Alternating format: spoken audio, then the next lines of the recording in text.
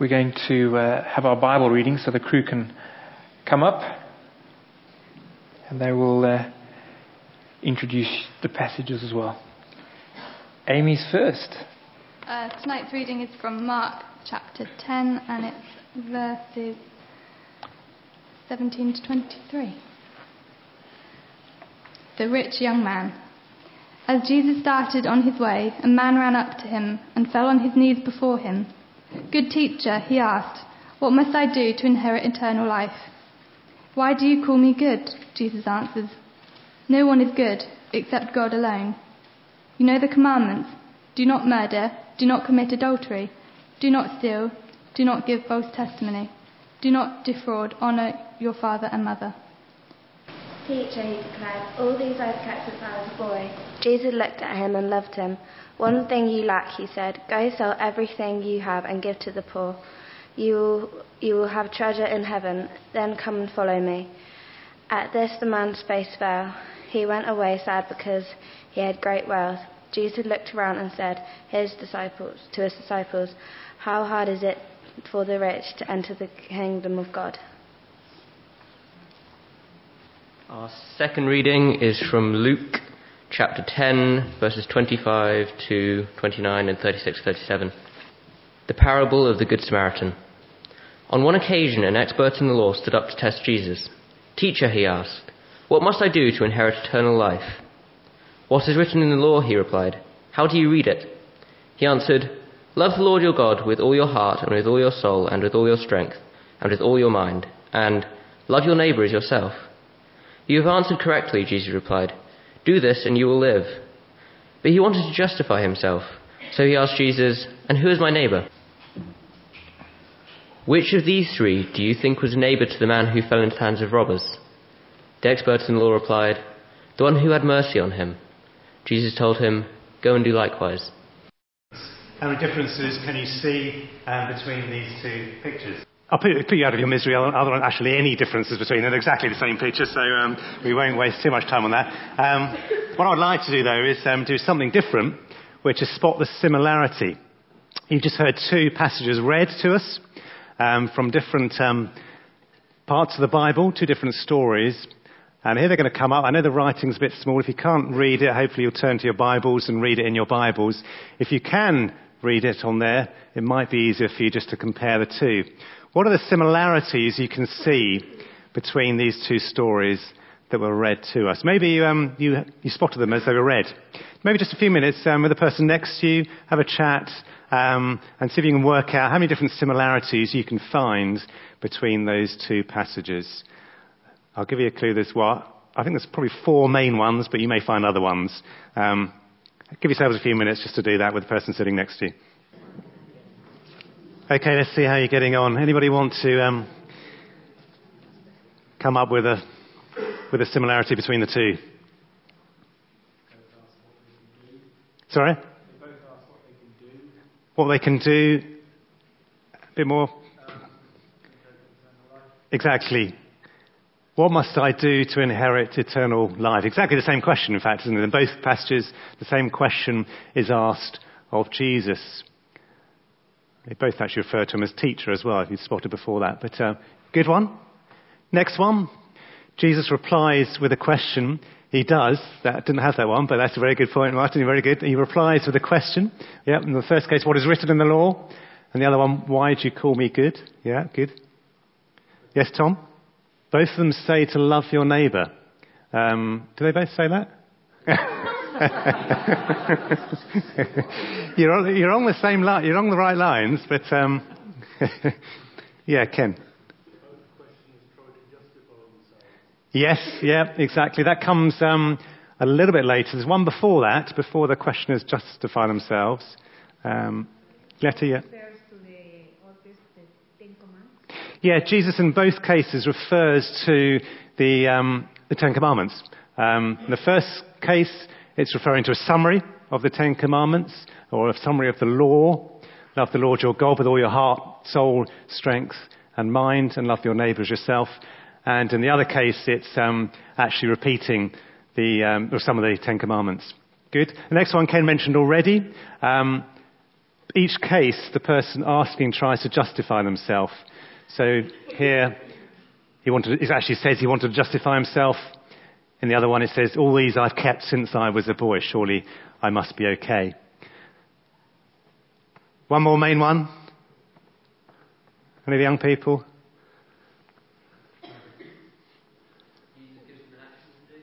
Jesus gives them action to do, exactly. He says, go, and gives them an action to do. In the first case, go and do likewise. And in the second case, go sell everything you have and give to the poor. We're going to find out in a short while just exactly why he does that and what he means by that. Father God, we thank you that you have blessed us in so many ways. We are blessed with material provision that others in the world could scarce imagine. And we pray that you would accept those gifts that we bring you this evening. And we pray that you would help us to think through how we should use the gifts that you've given us in your service day by day. We thank you for the examples that we've had read to us and that we've seen on the screen, where we can serve others around us in different ways. And we pray that you'd help us to work that through in our own lives. Help us to look around us and see the need on our own doorstep. Help us to be aware of the needs in other places within our own country. And help us to inform ourselves of what's going on in the wider world and what we could and should be doing to help the lives of others that are less fortunate than we are here. We thank you for all our blessings. With those blessings comes responsibility, and we pray you'd help us to think through that responsibility in the days ahead.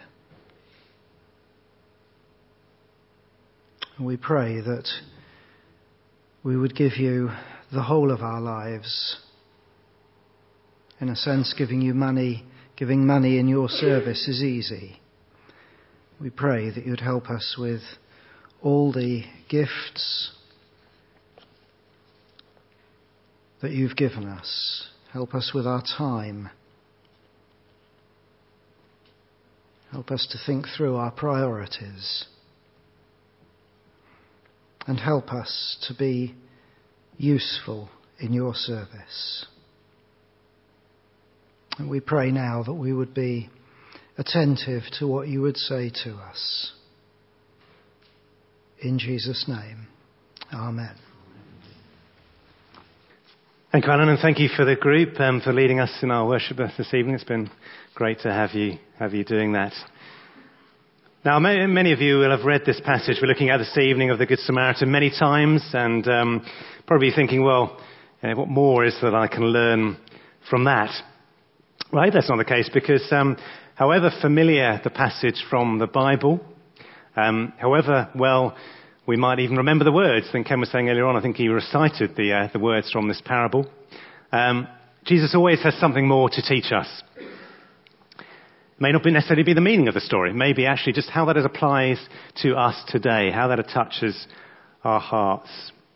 And it's an amazing passage in many ways. If you'd like to turn to it, if you haven't got it open before you, if you would to. I think the first amazing thing is that actually a lawyer stands up to test Jesus. When Jesus, if you remember, was tested by the devil in the desert, he said, "Do not put the Lord your God to the test." Well, he doesn't reply to the lawyer here in this way, but he actually turns his question round and actually ends up testing him. And he reveals in the process what is in his heart. As it says in Proverbs 4, above all else, guard your heart, for everything you do flows from it. And what he's talking about here is our inner being.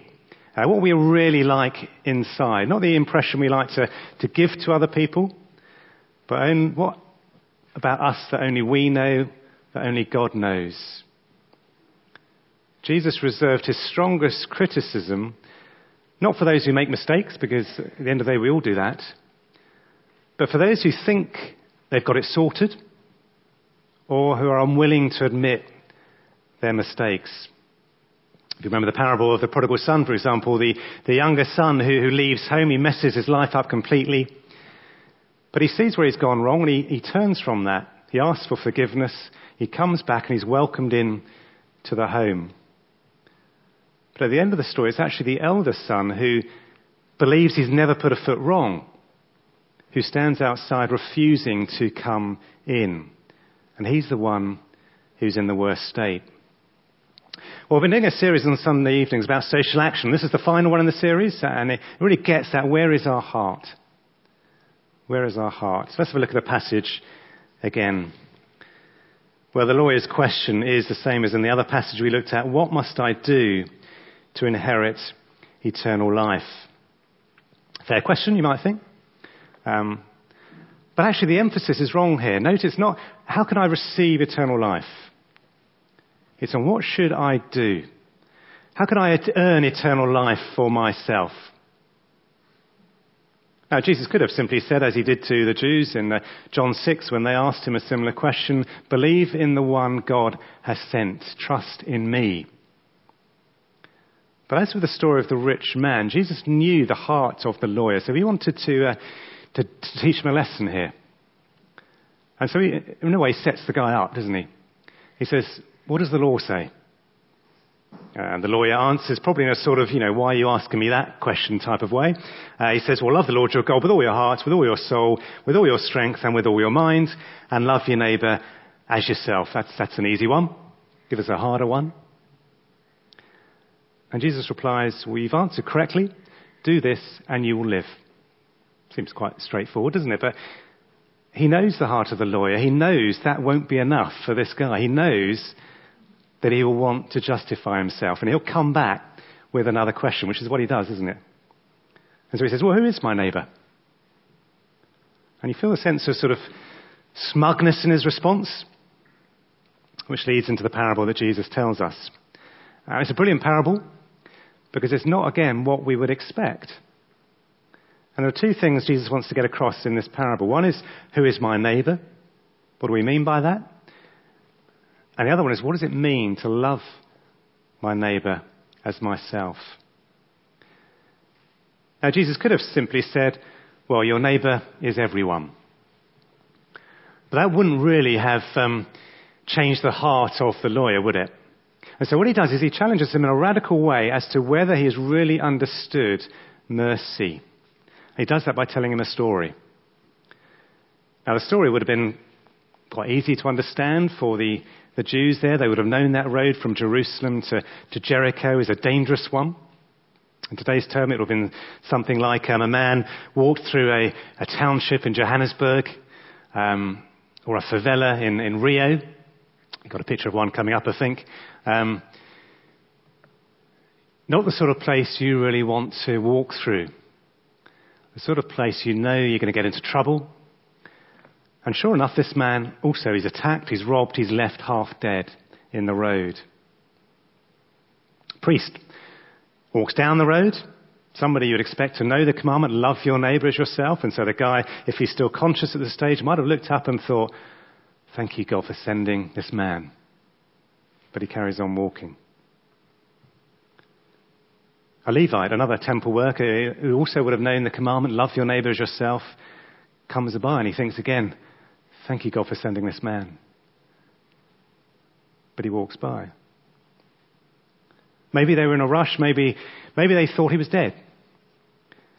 Maybe they were afraid for their own safety. Could be a whole load of different reasons they had for passing by.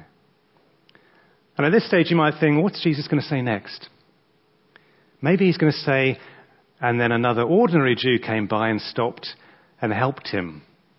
And it would have been boo-hoo to the priest and the Levite, but hooray for the ordinary Jew who walks by. But he doesn't, does he? He says something actually very different. He says, but a Samaritan. A Samaritan. Now, I don't think we fully appreciate the significance of this to the people who would have heard this for the first time. It may be a little bit how we were in Morocco this summer. We were on holiday. We were driving back to the airport in our hired car. And what happens? We have a puncture. It was a busy road, lots of lorries going past, but only a single carriageway, not much space to pull over. So we're sort of on the edge of the road, very hot, high 30s. What do? We get out our triangle, go and put it down the road as you should do. But every lorry that came along just blew it away, so that was useless. Looked for the spare wheel and the jack, no sign of them. Eventually worked out, well, actually the spare wheel was under the car.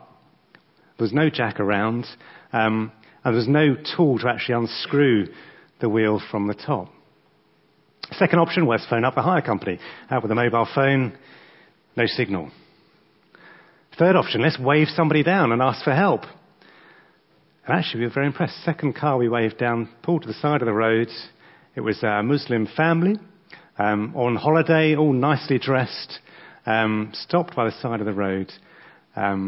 Explained the situation. They said, great, I'll get my tools out. Took out all the luggage, all their holiday luggage out of the boot of the car, got down to the tools.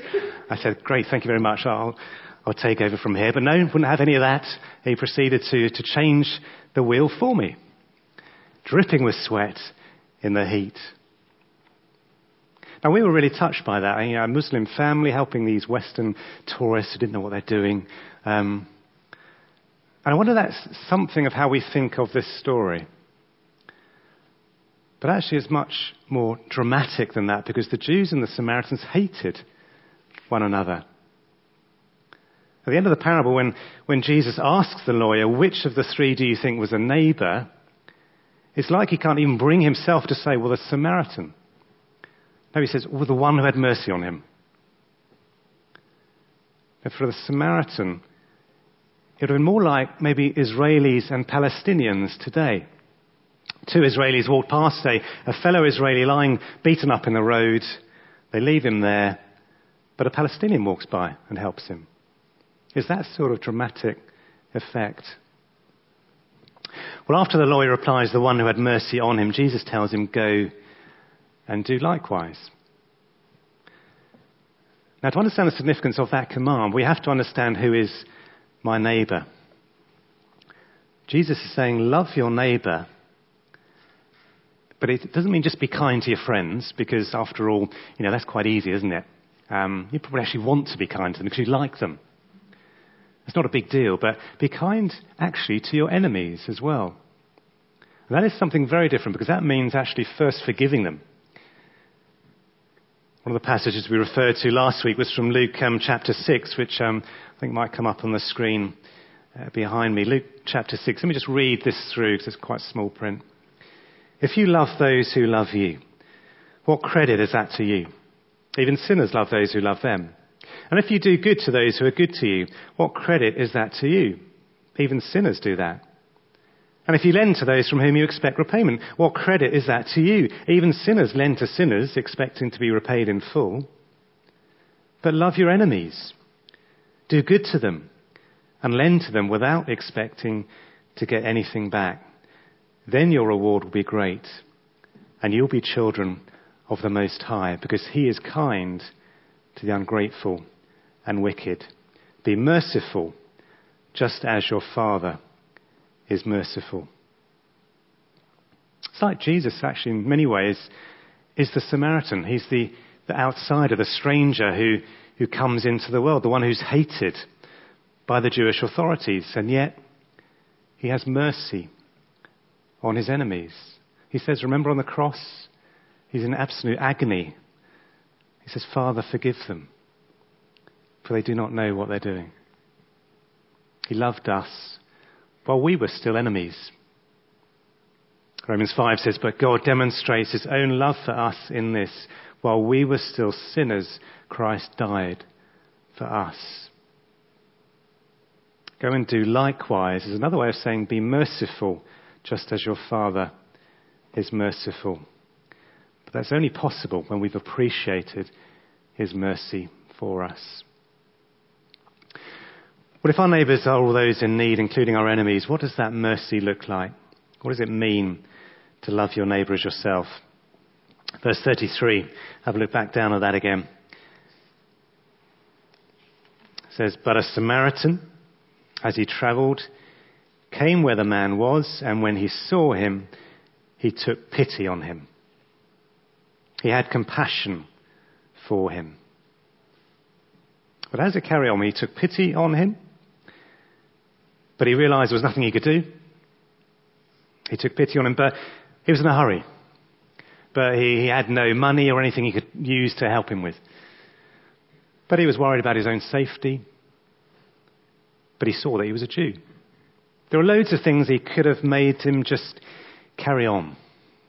And it would have been easier for him to carry on than the priest or the Levite. But instead, Jesus said he went to him. He went to him. He did what the others didn't. He went to him to see how he was, whether he was dead, whether there was anything he could do. He went to him. He saw him as Jesus saw him, with all his needs. This was real compassion that caused him to do something. Part of what it means to engage with the community, as we've been looking at in this series, means to go to where the needy are. So what did he do when he went to him? He went to him, he bandaged his wounds, he poured on oil and wine, he put the man on his donkey, he brought him to an inn, he took care of him, he paid for his expenses. It's a bit like when somebody tells you a story and you were there at the same time, and they're going on, they're telling you all the detail, and you just want to say, I don't think people are interested in that. Just cut to the chase, just get to the funny bit. Why does Jesus bother with all this detail? Why doesn't he just say, well, the man went to him, saw he was in a bad way, and took him to the nearest inn? Well, I think what Jesus is saying here is actually to love your neighbour as yourself is something really radical. It is costly. It costs a lot. What are some of the costs involved in helping those in need? Well, one is, I think, just putting aside our own comfort. We don't know where the Samaritan was going that day, but he didn't get there. Couldn't have phoned up on his mobile to say, sorry, I'm not going to be able to make it today. We don't know how much money he had or what he was going to spend it on, but he spent 2 denarii on this man. He risked his safety. It was obviously a dangerous road, and yet he stopped. He slowed down. He put the man on the donkey, which would have slowed him down even more. He could just have easily been beaten up himself. And he used up his mental and emotional energy. He cared for him. He stayed with him. He was concerned for him. Who else did all those sorts of things for us? Well, Jesus did, didn't he? He put aside his own comfort, came down from heaven. He risked safety, his own life. He gave up his own life. In the Garden of Gethsemane, before he was arrested, it says, being in anguish, he prayed more earnestly. His sweat was like drops of blood falling to the ground. And he called out to his Father, if it's possible, may this cup be taken from me, yet not as I will, but as you will. He allowed himself to be mocked, to be beaten and crucified for our sakes. Well, as we come to the end, we said at the beginning this was about social action and the heart. Coming back to the lawyer, if Jesus had said to the lawyer earlier on when he asked, what must I do to inherit eternal life? Jesus could have said, go and have mercy on people in need. And it probably wouldn't have changed the lawyer, would it? He would probably have thought, well, I'm actually doing a bit of that already. But by telling this parable, and hopefully it's struck home to us this evening as well, Jesus is saying you need to understand the radical nature of compassion. Loving your neighbour is radical. It involves having compassion on all peoples, including our enemies. It involves considering the needs of others as more important than the cost to us. And it's radical because Jesus' love for us was radical. We're just going to have a moment of quiet before we have our final song. What I'd like you to do is to think about these 2 points we consider this evening. Loving our enemies. It's not an easy thing to do, is it? Maybe think of the people who maybe have hurt you, been unkind towards you, maybe said some nasty things, maybe done something nasty to you. We just need to pray that God would enable you to forgive them and have compassion on them. And then think of the cost that Jesus underwent. How costly is our compassion going to be for others we see in need? How much are we going to give up? How much are we going to sacrifice for those in need? Let's have some time for quiet, just for each of us individually to speak to God about that.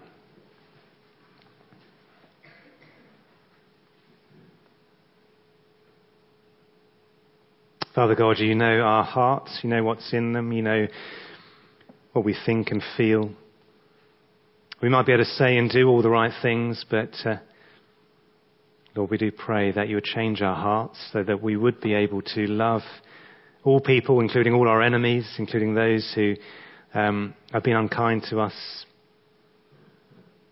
or those we just don't get on with. Help us to love them, to go to them. And Lord, as we think of the cost of compassion and the example of Jesus, help us to be willing to give up so much to help others. Help us to make those sacrifices because Jesus sacrificed so much for us. In his name we pray. Amen.